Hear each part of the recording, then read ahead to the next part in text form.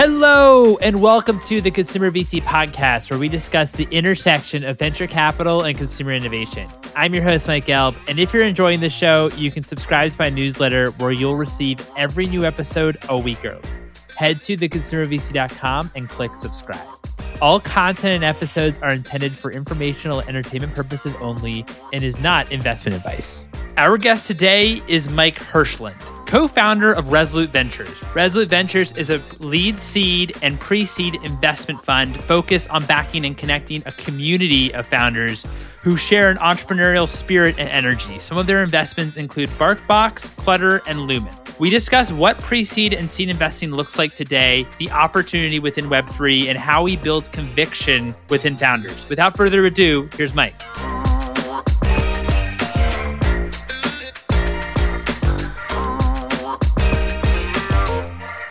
Mike, thank you so much for joining me today. How are you? I am doing great. I'm excited to be here and then be chatting with you, Mike. I appreciate that. I appreciate that. Thanks again for taking the time. I want to start. How did you enter the world of venture capital, and what was your initial attraction to the sector? You know, it's a little bit of a random story, but when I was probably 28, 29, I was actually working in Washington, D.C. I was counsel to the Senate Judiciary Committee and was ready to leave Washington. I knew I wanted to go into the business world. And I happened to, through just a set of circumstances, have a couple-hour meeting with John Doerr. And this was 1996, 97-ish. And he was very much the man to see. And I didn't know that. I just thought like, oh, this is a VC. But he was really cool. And I was just blown away. And he kind of gave me a little tutorial on why the internet was a big deal, was going to be a very big deal. I was convinced. And more importantly, I just kind of made like note in my mind, I want to be him when I grow up. So a couple of years later, when I was ready to look for a real job, I decided, I want to be John Doerr. So I'll go out and get into VC.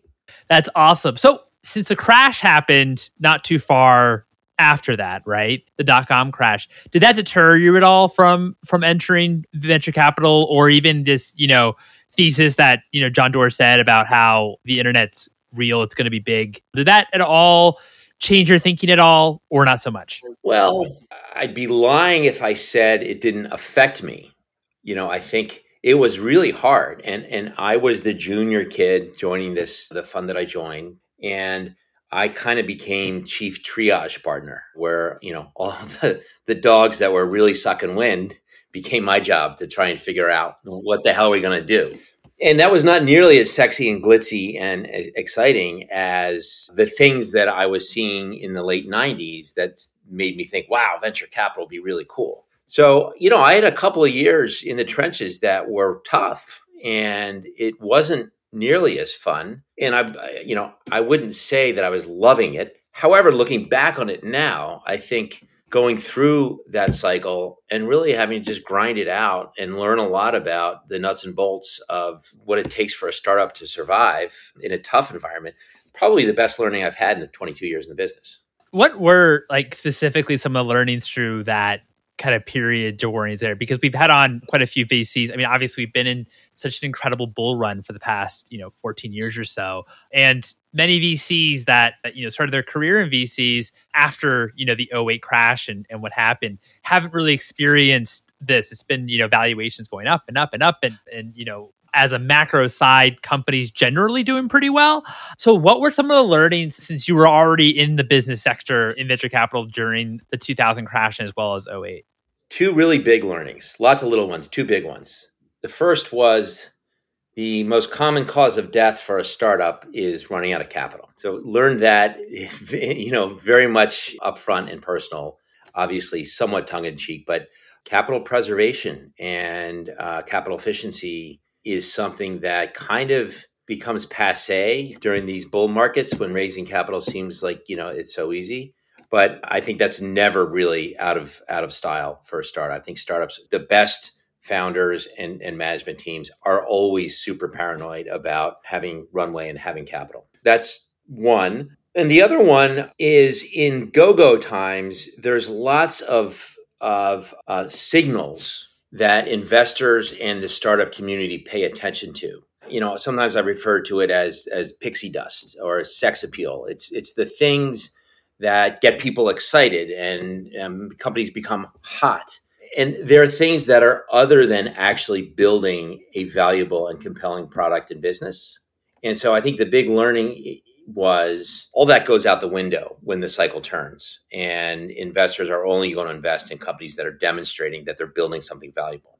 So I think the other big learning is just don't try not to pay attention during the bull markets, the go-go times, the bubbles, to all of the hot, sexy things that people are pointing out and talking about. Just focus on the fundamentals and try and disregard all that stuff.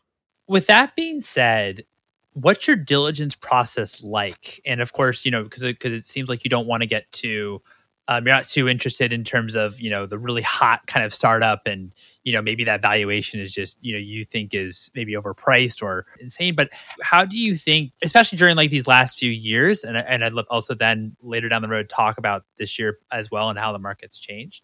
But during these past, few years, maybe the beginning of COVID or prior to COVID, what was your diligence process like? Since it seemed like a lot of investors that come on the show talk about how things just moved so quickly and deals just moved like you were kind of like on the fly of the wheel. So how did you think about that side of things when it come to diligence? Well, I think there's two pretty important factors that color the way we approach evaluating investment opportunities. One is the stage we're investing. So we are investing in early seeds and pre-seeds. We're not coming in Series A. We're not coming in the later, bigger seeds. It's really early days in a company's life. And our view, which is widely shared, but I think we're probably pretty far to one side of the spectrum in terms of the extent to which we're really focused on the founding team. We've got just a core philosophical approach to the business, which is to the extent you can, to the extent you're right, just consistently back the best teams that you're seeing and really try to disregard, filter out all of the other signals that might be coming in, deal competition, who else is investing, momentum, traction. At the seed stage, none of that stuff is really signal. I think there's the merit of the idea and potentially how meaningful and valuable, if realized, the vision could be. And fundamentally, just the merits of the team. And I think, we do our best to focus almost entirely on the team. And for us to be very transparent, a lot of that is instinctive. So we typically draw a conclusion pretty quickly on whether we think somebody's a Resolute founder or not. So we can typically move quickly and still remain faithful to our approach. So what makes then a great founding team? What are kind of areas that you like to see, and also areas too that you think maybe are overhyped, maybe actually don't really matter as much? Yeah, so we're asked this question a lot. Like, what's your formula for evaluating the team? And I think my first response would be, we really don't have a formula. I think a lot of it is instinctive, and we're wrong a lot. So, it's not like we have this perfect divining rod. But that said, I think that there are some patterns that we've seen that generally hold up. One is an easy one, which is we really need to see a team that amongst the founding team has the product chops to build a really good product. The idea of a really smart, maybe, marketing and finance team that's going to outsource product development to a third party. That's the antithesis of a Resolute deal. I think we're looking for founders who, if nothing else, are obsessed with and we believe are pretty extraordinary at building compelling products. The other thing that I would say is we have noticed our most successful founders, more often than not, have a almost messianic need to solve the problem they're going after. It's pretty common for really smart entrepreneurs to partner up, say, hey, let's found a company together. We complement each other well. We like working together. Let's spend 6 months kind of picking an idea.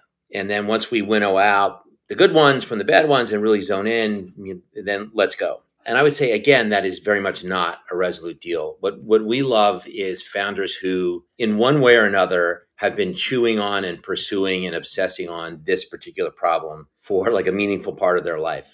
One of the examples I like to use is Matt Mullenweg from Automatic, the creator of WordPress. He, for years, had been obsessed with getting the whole world to self-published.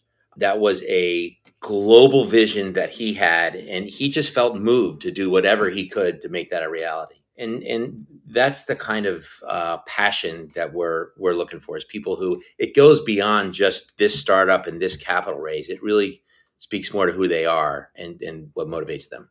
At your stage, early seed and pre-seed, first of all, how do you think about that stage in terms of average check size in the actual round? Because I know the needle has been moved around a little bit the past few years. So when I started Resolute 2011, 2012, the median check size was just north of 500K, which means a post-money valuation of $5 to $6.5 million. Things changed dramatically in the ensuing 10 to 12 years. And I would say in 20 and 21, when the market was, the most hyped, there was a very broad range, but I would say the norm, the median, was looking more like a $12 to $15 million post. And for us, that meant a $1.2 to $1.5 million check. And I would also say at the same time, there was a ton of deal flow that we just weren't engaging on because they were looking at valuations and round sizes much higher than that. And we stretched what we thought was really far, but there was a healthy portion of the seed financing that got done in 2021 that were $20 million plus valuations. I'd say it's definitely returning now. I think of it in terms of time, and my sense is we're probably on our way back to 3 to 5 years before 2021 in terms of where valuations are heading. How do you right now approach investing in this market? I've heard some VCs pulling back, but what is your kind of strategy right now, as well as just any insight when it comes to the types of companies that would succeed currently? For us, we're really not changing. We try pretty hard just to stick to our knitting. And for us, that means backing ballpark the 10 best deals we see in a year. Sometimes we back 12, sometimes we do 8, but we inevitably, our just natural motion is about 10, leading 10 financings a year. And so that's what we're doing. We were a little bit ahead of pace earlier in the year. We kind of slowed down a little bit, and I'd say we're right on track. I think that because the financing market is changing dramatically, and valuations are becoming much more reasonable than they were 6 to 12 months ago, it's a good time to be investing. The other reason why I think it's an exciting time to be investing is the entrepreneurs who are starting things in this market really believe in what they're doing. It's the hardy, committed souls, not the tourist entrepreneurs. So, but that being said, we're not going to change our pace and say, well, it's a great time right now, so let's invest aggressively. I think we have found that we just have a natural pace that feels comfortable, feels like it's what works for us. So that's what we're doing. I mean, it seems like if valuations are potentially coming down, or if they have come down this year, it seems like you're in a pretty good position since you've raised now your largest fund, have capital to deploy. If valuations are, coming down, or maybe they aren't, but if they are, why wouldn't you invest more into different companies since they would be at lower valuations? Yeah, I guess the answer is pretty simple, which is, my partner and I, we've both been doing this for a while, and we have a way we do it that we feel reasonably confident in. We make plenty of mistakes, but there's a certain amount of time that we spend looking at new opportunities, honing in on the ones that we want, we think we're most interested in, picking those, and then backing them and working with the company post-investment. And I think if you're just looking at the dollars and cents, then yeah, you'd want to invest really aggressively. But if you're looking at the whole picture, which is how do we operate in terms of making new investments and evaluating them, and how do we manage our portfolio and work with our founders during the early stage, that all would have to change if we were going to be changing our pace. And we've elected to kind of stick with what we know and like. After you made the investment into early stage companies at the pre-seed and seed stages, what do founders most do you feel need from their investment partners? And where do you think on the value side, what you're able to provide when you think about value add? I think that the way we think about it, there are two salient types of value add. And I'd rather use the term support. And I think the first one is underappreciated in general in the venture ecosystem, but for us is kind of the keystone to it all, which is a source of support, emotional support, strategic support, but fundamentally for a founder or founders to realize that the investment partner they've chosen is just 100% in their camp, in the boat with them, and there to help any way possible, including being able to hear and not overreact to bad news or personal struggle. Or, it's really lonely being an entrepreneur. You need to be crushing it to the outside world. You need to be crushing it to your employees. You need to be crushing it to your investors. We try to create, a container, if you will, between, us and our founders where they don't have to be crushing it. They can just be them experiencing whatever they're experiencing and know that there's someone there who's just going to be supporting them. And there's not like a neat definition or category of value add that falls into. And I don't think many investors see that as their role. But Renan and I think we see that as our most important role. How do you approach building your community? And also, how did you ended up founding the Resolute DAO? The community piece is just an outgrowth of, I think, how we approach the whole thing, which is a belief that human connectivity is an incredibly valuable part of the experience. It is for us, just what gets us out of bed in the day, is people that we love to work with. And founders the same way. We just have always felt that fostering a real, truly connected set of peer founders would be a great source of support and value. The other piece of it is a little bit more prescriptive, which is, as I mentioned, my partner and I, on the one hand, we think being there as a supportive partner is incredibly valuable.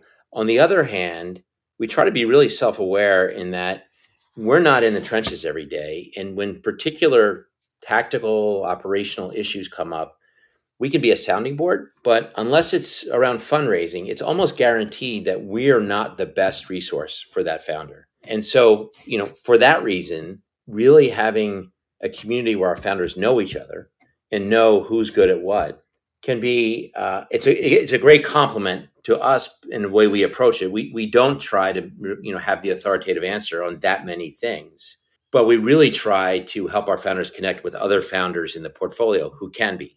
So, that's kind of, I think how we think about it. We're just constantly thinking of ways to bring our founders together. Every year we have Camp Resolute, which is a 3-day smorgasbord of founder stuff. Some of it's just really fun. Some of it's more serious. And then, over the course of the year, we're just always looking at opportunities to bring them together. Well, what's the also process too? Because I know you bet on founders. Once they dictate the market that they're entering and the problem that they're solving, I'd imagine then your team goes back and kind of researches that market and develops and see if that maybe thesis aligns that you come with the founder. Does that kind of make sense? Our team is my partner and I. So we do whatever diligence is going to get done. We don't have research associates or principals. Kind of the way we do this, we feel like it's got to be us. We don't do deep research in markets because it's almost inevitable that for a early seed stage company, by the time they're actually at a point where in a success scenario, they have product market fit and they're starting to really scale, the team's understanding of what exact market they're addressing and what product it takes to address that market is really different than what the original idea was. And As well, it's typically the case that the market itself was very early in its development at the time the company was started. And so the combination of the market emerging together with the company trying to understand where it fits into the market, it really wouldn't be that productive to do a bunch of analysis, ex ante about something that's going to look really different when it matters. What is one thing that you would change about venture capital? Humility. There is a fascinating human phenomenon, which is very, very common, which is when somebody becomes the person who has the capital and is doling it out to people who are seeking it. And this isn't limited to venture capital. It's very common for the capital allocator to start to develop a very robust view of their intelligence and their capabilities, and also to ascribe successes to their brilliance. And in reality, a lot of venture capitalists are brilliant and a lot aren't. And a lot of the big venture successes are pretty lucky. And so, I think that the thing that bothers me the most about our industry is instances when, in particular, when I'm a co-investor in a company and it feels like the investor is taking the position that they're telling the founder what to do because they've seen it all and they know all the answers. I think that just arrogance is too common in our business. What's one book that's inspired you personally and one book that's inspired you professionally? Personally, it's called As It Is by Tulku Rinpoche, who's was a Buddhist master. And I'd say over the last 5 to 10 years, I have found his teachings and others kind of in the general Buddhist category incredibly helpful personally. That's awesome. I'm excited to add that to our book list because I don't think we've actually had anyone add As It Is on our book list. So my final question to you is, what's one piece of advice that you have for founders that are either in the ideation stage or maybe have like a full-on product, but still in that kind of early stage? The first I would say is really dig deep and understand why you're trying to do what you're trying to do. Get as much clarity on your personal motivation and make sure that aligns with the success of the business. We spent a few minutes talking about, we're really looking for people who are really passionate about solving a particular problem. That's not the only way to approach and build a successful business. But I think sometimes it can be a little bit confusing and disorienting being a founder because you have so many different things coming at you. I think the one favor you can do yourself is be really clear on what's motivating you and stay true to that. And the other thing I would say is don't stop obsessing on the customer. I can consistently find that it's the founding teams that are truly obsessed with the customer, talks to them every day, really is penetrating and understanding, why they are or aren't doing what they're doing. Inevitably, that's the way to find product market fit. And so I think, just a zealous attachment to the customer is incredibly important attribute mindset. That's helpful. That's really helpful. Mike, thank you so much for your time. This has been a lot of fun. Well, Mike, it's been great questions. I really enjoyed our conversation. And there you have it. It was a pleasure chatting with Mike. I hope you all enjoyed listening. If you enjoyed this episode, I'd love it if you'd write a review on the Apple Podcasts. You're also welcome to follow me, your host, Mike, on Twitter @Mike Gelb, and also follow for episode announcements @ConsumerVC. Thanks for listening, everyone.